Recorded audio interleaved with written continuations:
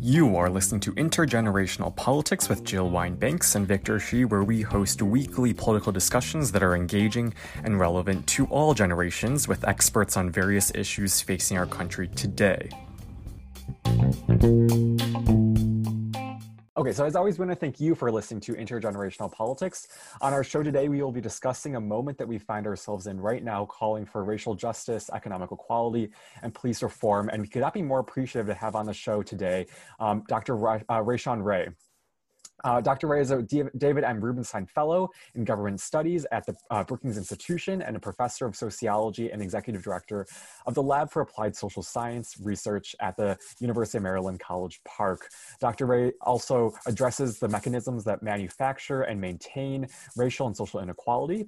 Dr. Ray has published over 50 books, articles, and book chapters, and nearly 20 op-eds. Dr. Ray has also written for the New York Times, Huffington Post, and NBC News, and has appeared on MSNBC, CNN, NPR, and other networks to discuss his research. So thank you so much for being here, Rashawn. Well, Victor and Jill, thank you for having me. It is an honor to be on your podcast, and I look forward to the conversation. Likewise. So I'll kick it off to Jill to handle this first half of the conversation. Thank you, Victor, and thank you, Rashawn, for being with us. We are just really pleased. You seem to be the perfect guest for our subject today about racial justice, racial equality, economic equality. And it's, you know, we have to go back a long, long way. As you know, Victor and I represent two very different generations. And I, of course, was very involved in the 1960s in civil rights movement. But a whole new episode seems to have started on May 25th when we all saw the videotape of the murder of George Floyd at the hands of the police, where you saw Officer Derek Chauvin and three other officers standing around watching for over 8 minutes as Officer Chauvin had his knee on the neck of Mr. Floyd, ignoring his pleas that he couldn't breathe. And this was all because he may have used a counterfeit $20 bill to buy a pack of cigarettes. We have new footage just yesterday that shows how quickly the police escalated this, pointing a gun at him and trying to force him into a car, even though he was saying, please don't put me in there, I'm claustrophobic. The incident was just one in a long line of recent cases of police brutality and killings of people of color. But for some reason, this is the one that captured national attention and created a national movement for racial justice.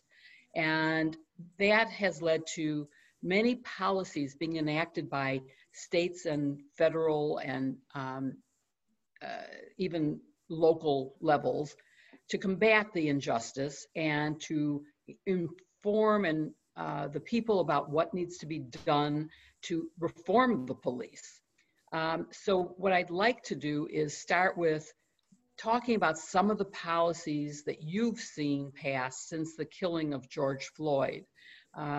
And let's just list a few of them, if you would. And then I'd like to talk about which you think might be the most effective way, either those that have passed, or what's the most effective thing that you would propose that we do to remedy the systemic problems of racism, inequality, and police brutality? Yeah, thank you for that such important question. I mean, as you highlighted, what happened with George Floyd, everyone's seen it. We are in a moment where we have paused, at least at that particular time, as it related to the COVID-19 pandemic. And everyone, no matter if you were on cable news, local news, or social media, everyone's seen that video. And then I think there is something about the movement for Black Lives and their ability to be able to impact social media algorithms, where as new people started to use the hashtag Black Lives Matter, people started to use justice for George Floyd, justice for Breonna Taylor, justice for Ahmaud. That led to a series of additional videos popping up where people could see that what happened to George Floyd was not simply an anomaly, but instead it was a pattern. And as I've been writing about, it's an example of how bad apples come from rotten trees in policing. We like to talk about the officers in Minneapolis as being bad apples. But as we know, there are additional incidents that happen that suggest that policing as an organization has a structural and cultural problem as it relates to racial bias, as it relates to corruption, and it's something that really needs to change. When I think about policies, we can highlight them on every level. Let's start with the federal government, because I think what's coming up with the upcoming election and the implications that the election has for what's happening around police reform is really important. So as we know, the Senate Republicans led by Senator Scott put forth the Justice Act. And that act didn't pass the Senate, but it was monumental in the sense that it corresponded in a lot of ways to the act coming out of the House of Representatives led by the Congressional Black Caucus and Congresswoman Bass and others. And we really have to give a lot of kudos to Senator Cory Booker as well as Senator Kamala Harris, who were leading a lot of these efforts over time. But those two acts had those two pieces of legislation had a lot in common. Now, the Senate Act didn't pass. The legislation, the George Floyd Justice and Policing Act, did pass in the House of Representatives, but as you all know, they're at a stalemate. The Senate probably won't bring it up, but symbolically it represented something, because what Democrats aim to do, of course, I think this was the same week where they were kneeling on Capitol Hill. And part of that moment was that the act passed on the day that Tamir Rice would have turned 18 years old. So the symbolism behind it was important. What people, of course, most people don't know outside of politics is that that current piece of legislation means nothing at this point, because the Senate hasn't brought it up, hasn't passed it. And of course, the president would have to sign it. I tend to think that if Biden wins in November, that this will be one of the first pieces of legislation. And of course, if the Senate flips, which both could happen, then that'll be one of the first pieces of legislation that will come to bear in 2021. So what we're left with at this point are a couple of things at the federal level. The first thing is that Democrats and Republicans, both pieces of legislation in the Senate and the House of Representatives, agree that we need more implicit bias training, agree that we need body-worn cameras, agree that we need to remove no-knock warrants. And so those things are common. But those particular outcomes, as my research has highlighted, are individualistic. They focus on individual officers and individual decision-making. What they don't focus on is on the structure. But the George Floyd Justice and Policing Act goes a lot farther than that. First thing it does is that it grapples with qualified immunity and says that that's something that should not stick around. I think qualified immunity is one of the biggest barriers to holding police officers accountable. Of course, that legislation is about saying that law enforcement officers cannot be held civilly liable.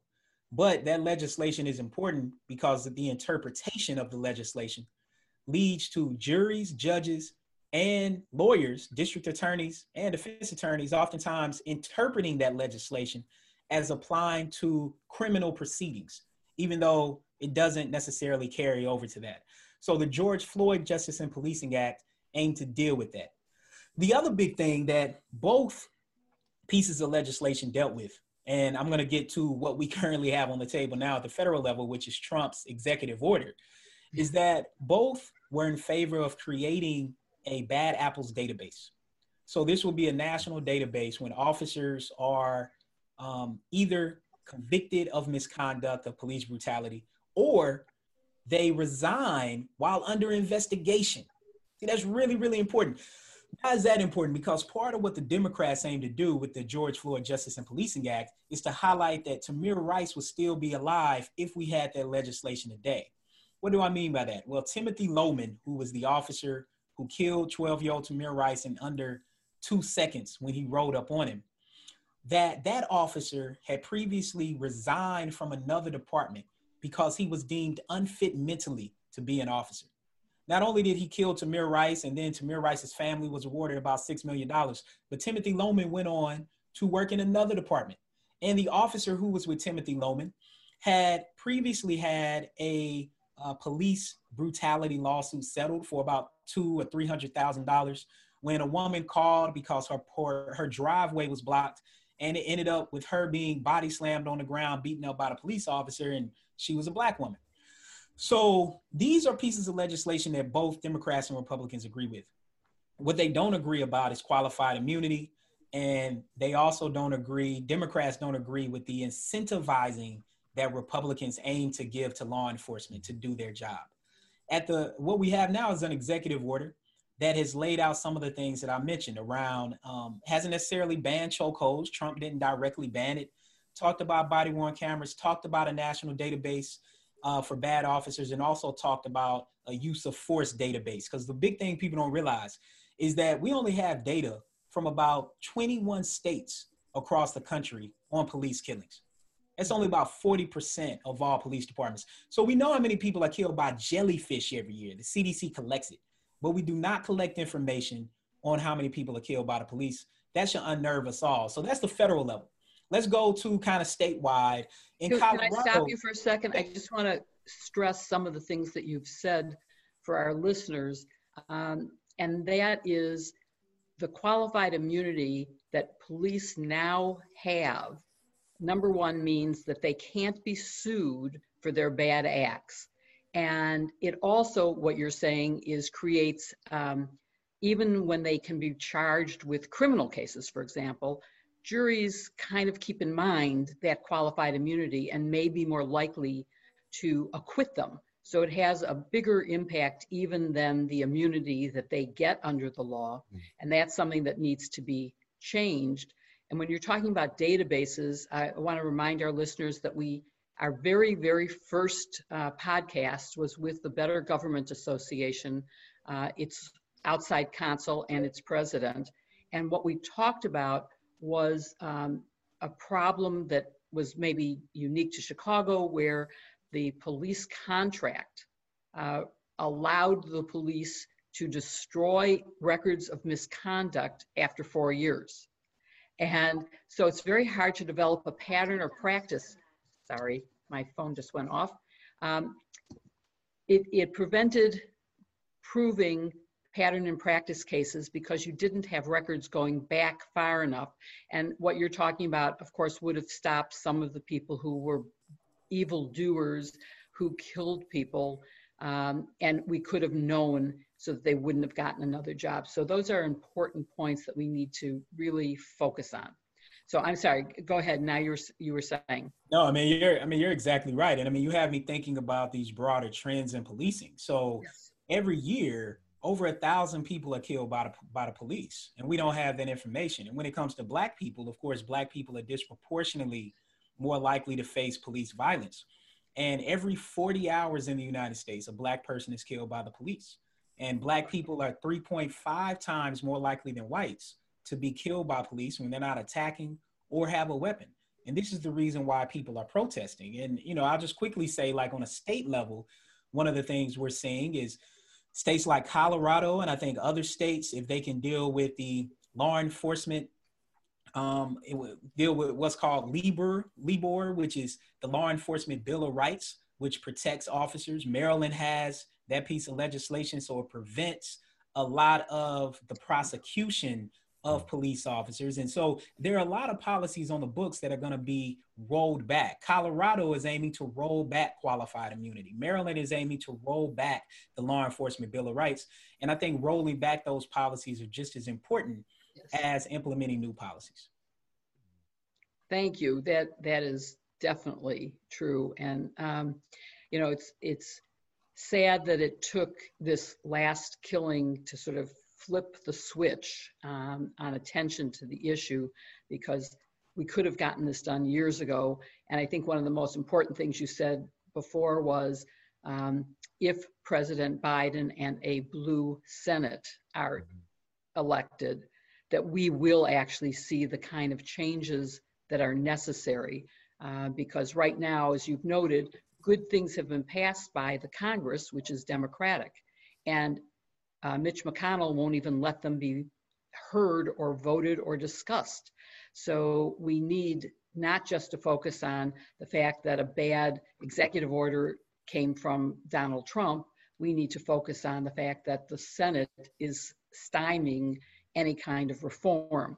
But when we're talking about reform, one of the phrases that seems to have really caught on is defund the police. I think that there is a fundamental lack of understanding of what defunding the police means in the minds of those who are saying defund the police. And that there's a partisan divide in how Democrats and Republicans are hearing that phrase.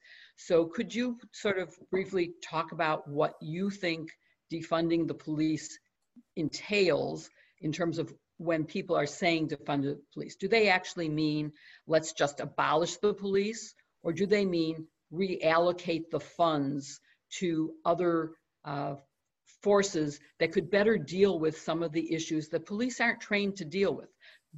Putting money in community policing, putting money in jobs for the unemployed, putting money into social workers who could respond to domestic disputes without guns. So what do you think it means, and how could that be implemented in a way that will work the best? I mean, you just hit the nail on the head. You could definitely just talk about this. I mean, so I wrote a piece at Brookings called "What Does Defund the Police Mean, and Does It Have Merit?" And that's exactly what I said, is that when people say defund the police, they mean reallocate. They don't necessarily mean abolish. I heard Congresswoman Bass, I was on an event with her a couple of weeks ago, and she said, rather than just saying defund the police, it's really about reinvesting in the community. And yes, people have to recognize that they're, and so does defund the police, how is it different from abolishing, and does it have merit? So abolish, of course, means to completely do away with law enforcement. But even people who say that, they don't exactly mean completely do away with policing. I think what they mean is really chop down the rotten trees. Anyone who plants knows that you can spray weeds one year and the next year they grow back, because if you don't really deal with the roots, they're going to come back. And that's part of what happens in law enforcement, is that the roots of law enforcement, we have to be very realistic in this country, that the roots of law enforcement has links back to slave patrols. That's the way that law enforcement started, particularly in the South, that as slaves would flee the plantation, people would go chase them. And people haven't seen the movie Harriet, they should. It's one of the best movies I've seen. It is so moving. If you don't cry during that movie, there's something wrong with you. It is phenomenal movie. Amazing movie, and that was one of the first kind of enslavement era movies that I let my kids watch. I have an 8 and a 9-year-old, 2 boys. And after that movie, my oldest kid said, "Wow, I think Harriet Tubman is the bravest person I've ever seen." And I love that statement, because he didn't say bravest woman. He didn't say something about, he just said bravest person. And I think that's what that movie embodies. So that was a proud moment for me to hear him say that.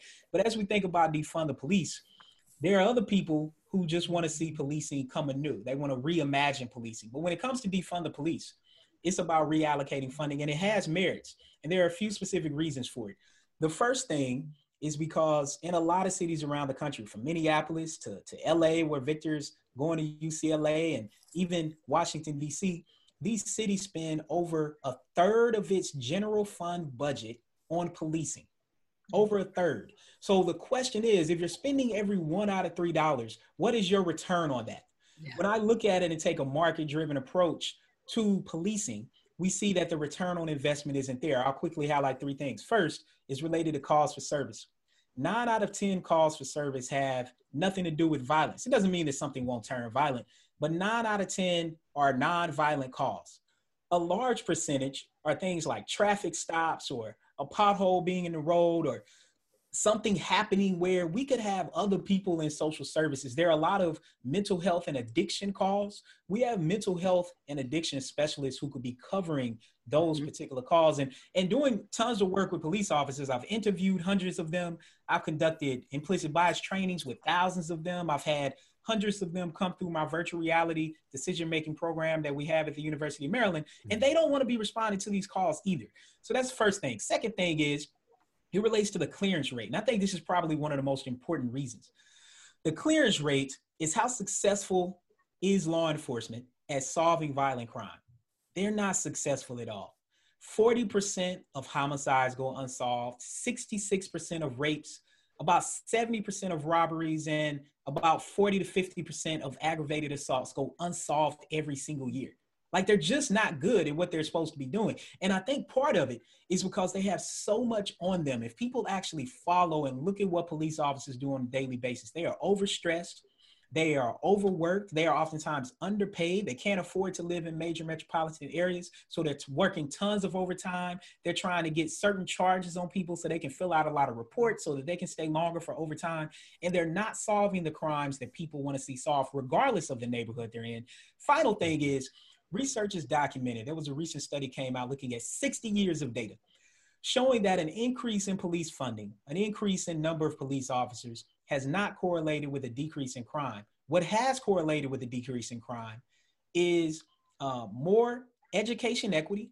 So investing in education, ensuring that kids have an equal opportunity for the same type of schooling, and a work infrastructure. The final thing I'll say on this front centers on civil payouts for police misconduct. That George Floyd's family is going to eventually get a large civil settlement. That money's not going to come out the police budget. It's going to come from the general fund. So on top of the over 30% that Minneapolis gives to public safety, now they're going to be paying millions of dollars for George Floyd's family. And even more disheartening, George Floyd's family, their money is going to be used to pay them back for the dehumanization and murder of their loved one. We need to change this structure, and people who say defund the police and reallocate, it has a lot of merits. Wow, you've said so many great things in that answer. I'm in awe. I want to stress maybe, or just highlight at least two of them. One, as I was in charge of career and technical ed for the city of Chicago under Arnie Duncan for the Chicago Public Schools. And so I saw the benefits of equal education and of better educational opportunities. And I think you hit it on the head when you said if we could put some more money into our schools and to education, that would definitely help. That's really important. The other thing that I loved was when you said that we should not be saying defund the police. I don't know why that's the phrase that caught on any more than I can explain why George Floyd is the one who created this movement, or why Harvey Weinstein is the one who created the Me Too movement. It should have been Donald Trump and all his wrongdoing. But I like, although I'm not sure that I would say reinvest in the communities, because I think it's really invest in the community, because we aren't investing enough. It's not that it is reallocate police funding to invest in the community, reallocate the funding to these other forms of protection of the public. And I don't think defund the police is any more catchy than reallocate police funding. So if we could only change what people are screaming at rallies, maybe it would not create a diversion for Republicans to say, see, they just want to get rid of the police and you'll never be safe. Anyway, sorry, I just thought you were marvelous on that answer. And you know, you've mentioned this bad apples come from rotten trees in policing, which is basically what you're saying is there's a systemic problem and it comes from that cause, not just that there's a few bad apples. And you wrote that in an article for Brookings Institute, and it focused on, I think, the structural racism that pervades police forces. And you've mentioned some of the statistics, which are astounding. But so let's just talk a little bit more about the police reform to eliminate systemic racism in policing, and any other kind of systemic changes that might help with political and legal and economic and cultural changes that would make our society truly the vision that our founders had of equality. And you know, maybe they didn't have exactly racial equality, since they didn't include me or you in this Constitution. It took years. I mean, it's now the 100th year for suffrage for women. And obviously we still aren't at racial equality in our country. But what would you like to see the system do? What could we do in the short and maybe in the long term to improve our society? Well, I think you just touched on one of the biggest ones, and I'm hoping that we will see some of that in November, which is people having equal opportunity to get to the polls. I mean, this year celebrating 19A, the 19th Amendment for women to have the right to vote. I'm actually on the 19A committee at Brookings, and we have a series on this topic, and it's so important because this is a year where we're not just dealing with gerrymandering and voter suppression as it relates to the number of polling places, but the attack on mail-in ballots and absentee ballots is going to be something for this election is going to continue to make 2020 historic. I think when it comes to police reform, and you mentioned Chicago, as you know, it's one of the most egregious examples when it comes to police misconduct. And if we look over the past 20 years, Chicago has spent over $650 million on civilian payouts for police misconduct. Imagine if that money went to the south side of Chicago. As much as people try to talk about crime in the south side of Chicago, and I spent a lot South of time, and west side. west side and south side.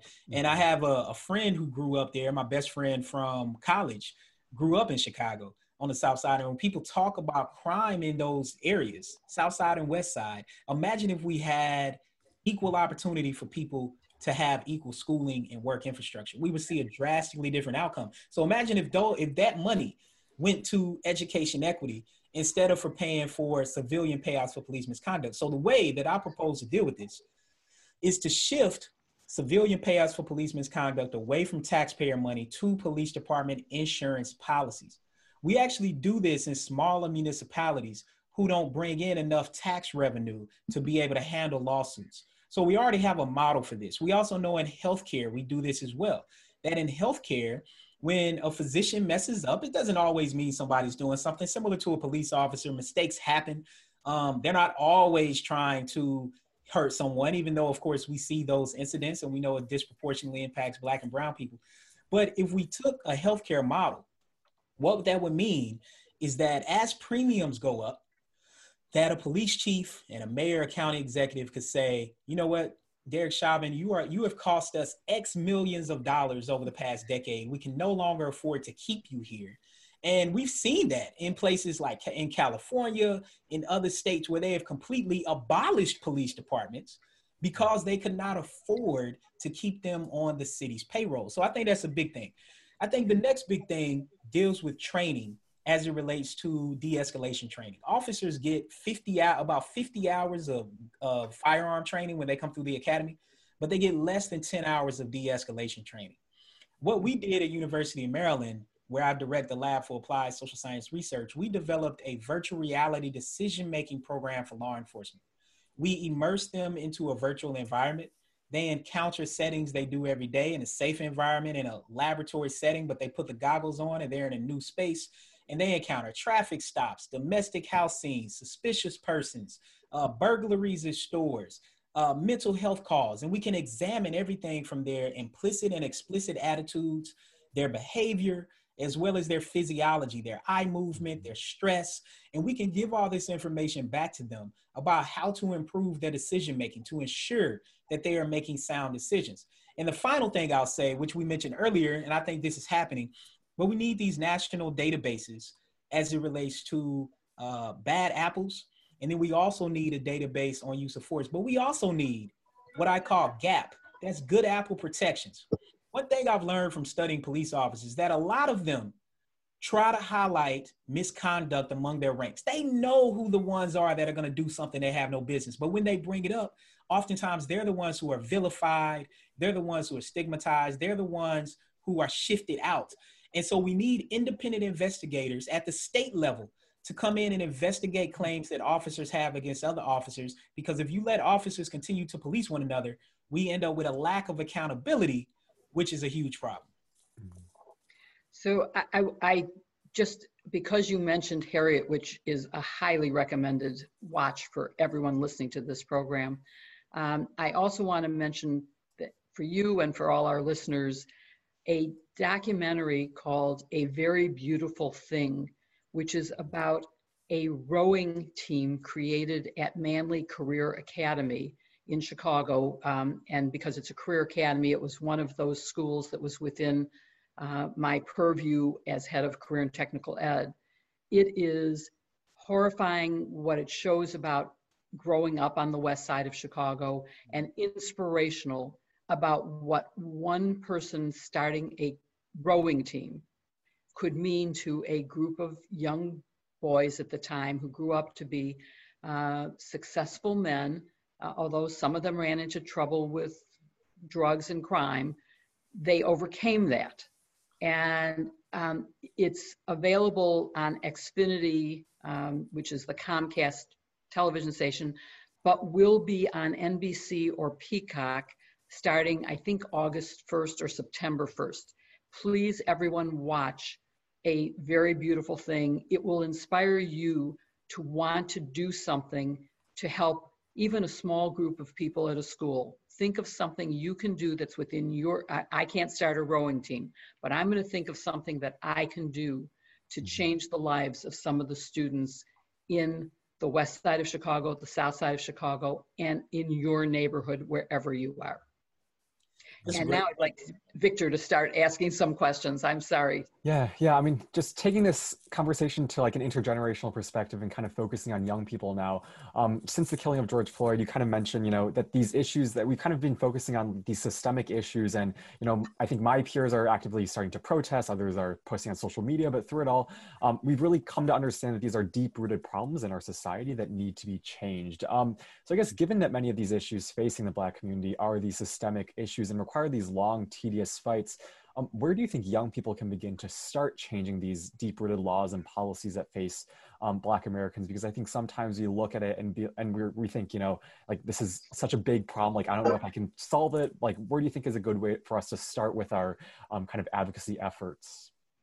It's a really good question, Victor. I mean, I think that what young people are doing today is already changing things. And, I think they have to give themselves, you all have to give yourselves a little bit more credit on a couple of fronts. The first credit is that you are pushing generations ahead of you. That's one of the ways that you make change. You make them pay attention to you. Oftentimes, conversations that you might have with your parents, your aunt, your uncle, older relatives makes a difference in what they think because they respect you. And so they're going to listen to you, or at least they should, and I think in most families they do. And it might lead to a healthy debate, but that's healthy. The other thing that happens is that those conversations, those debates, helps young people sharpen their perspectives, helps them sharpen their arguments. It's, what we call iron sharpens iron. So you're going to be pushed. I found with my work that if I can get an argument, an interpretation for an empirical research finding I have outside of my family, then I know I have something. If I can get it past my wife, my mother, and my grandmother, and my aunt, I know that I'm on to something there.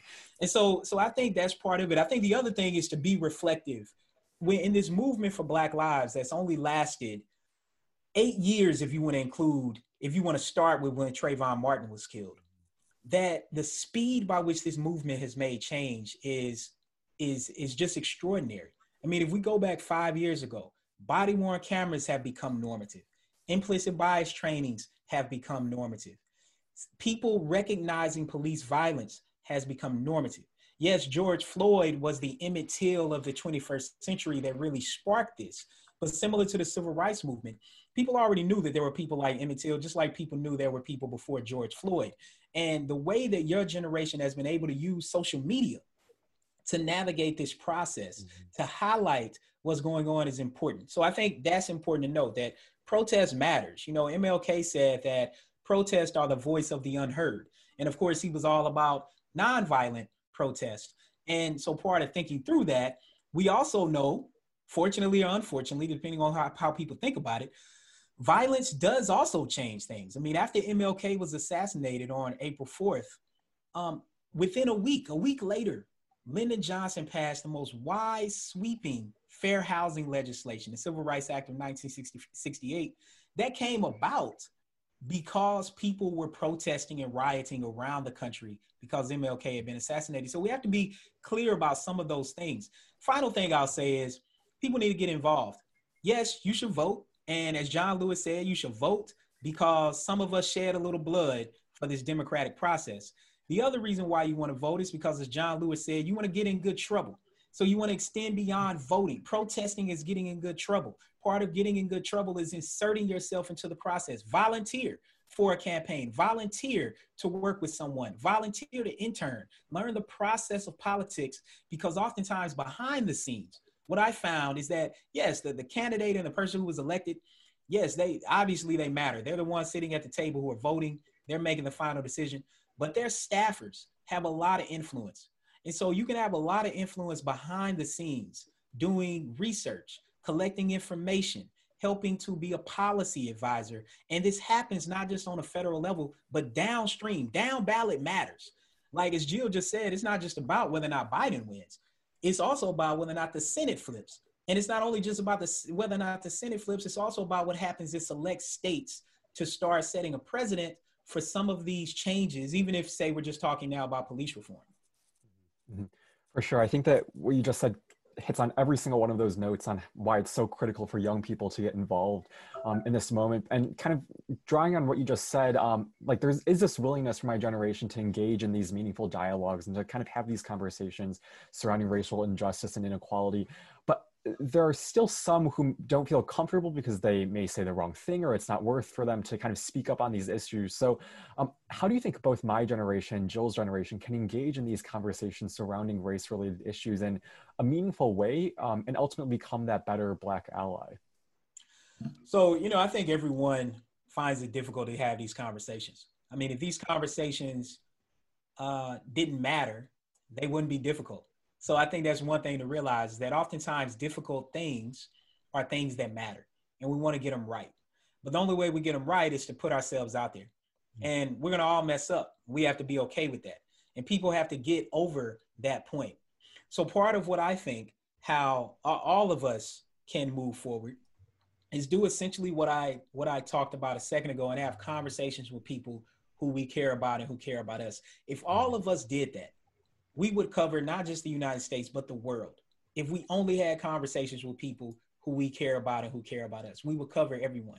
And so the first thing we have to do is what I call be a racial equity learner. And I think, Victor, you've heard me talk about this a little bit. We have to first be a racial equity learner. That means learn as much as we can about what's going on.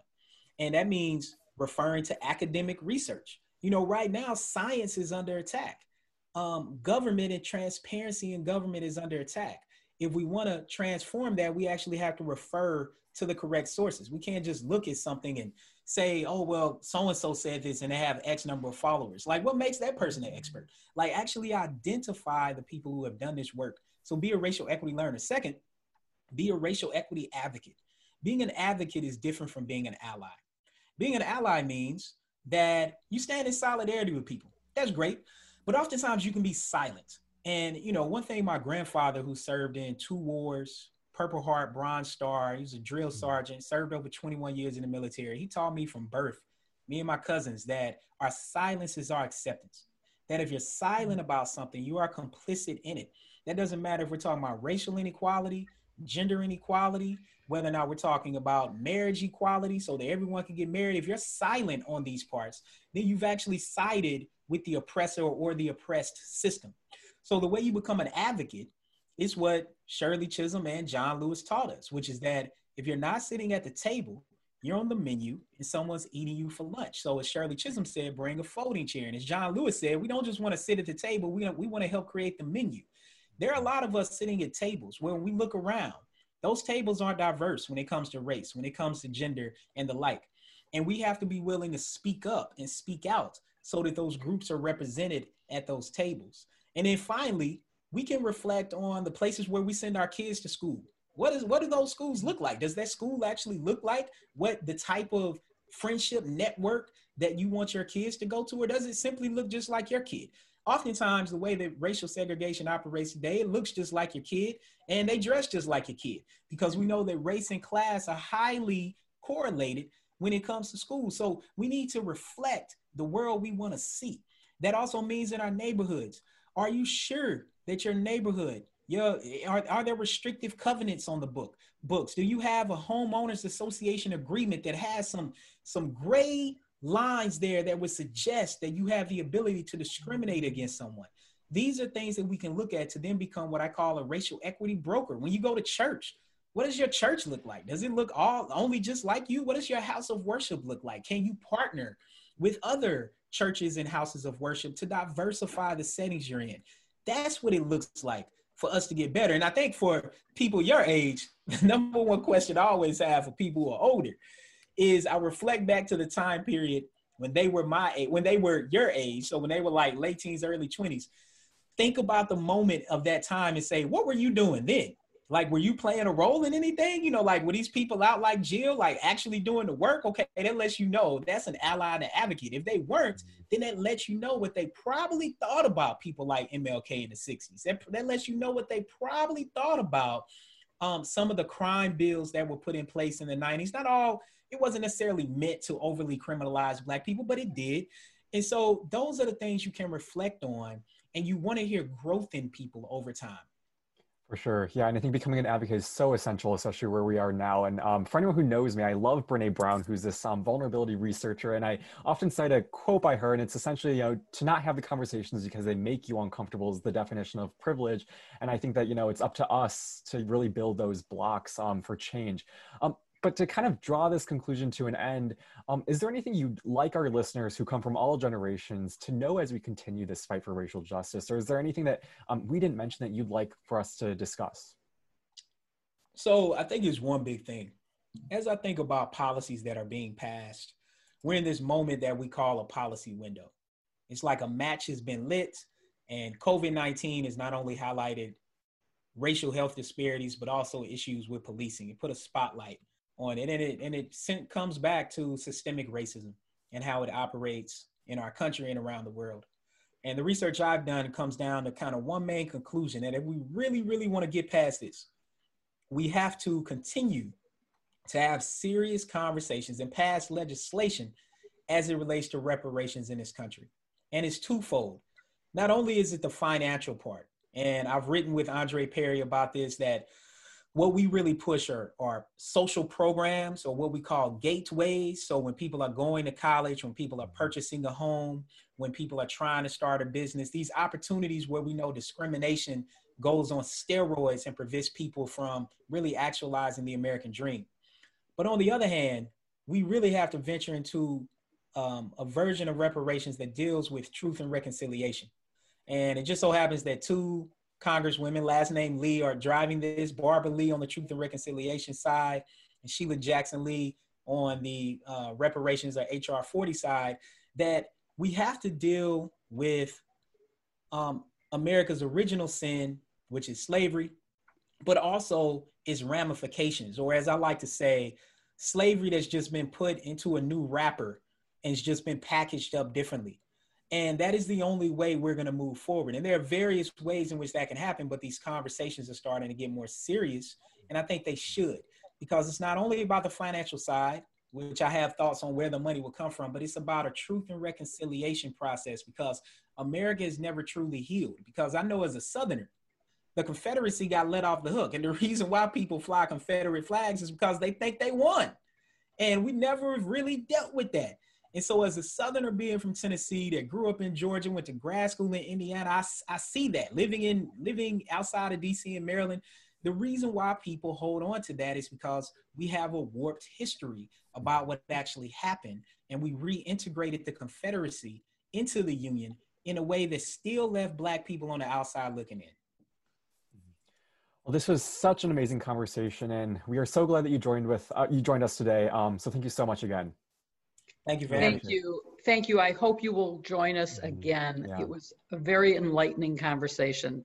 I can't wait. Yeah, thank you. We hope you listening also enjoyed this episode. Be sure to follow us on YouTube, Twitter, and Facebook, and send us suggestions, ideas for future topics, and speakers you would like to see via Jill, myself, or our website.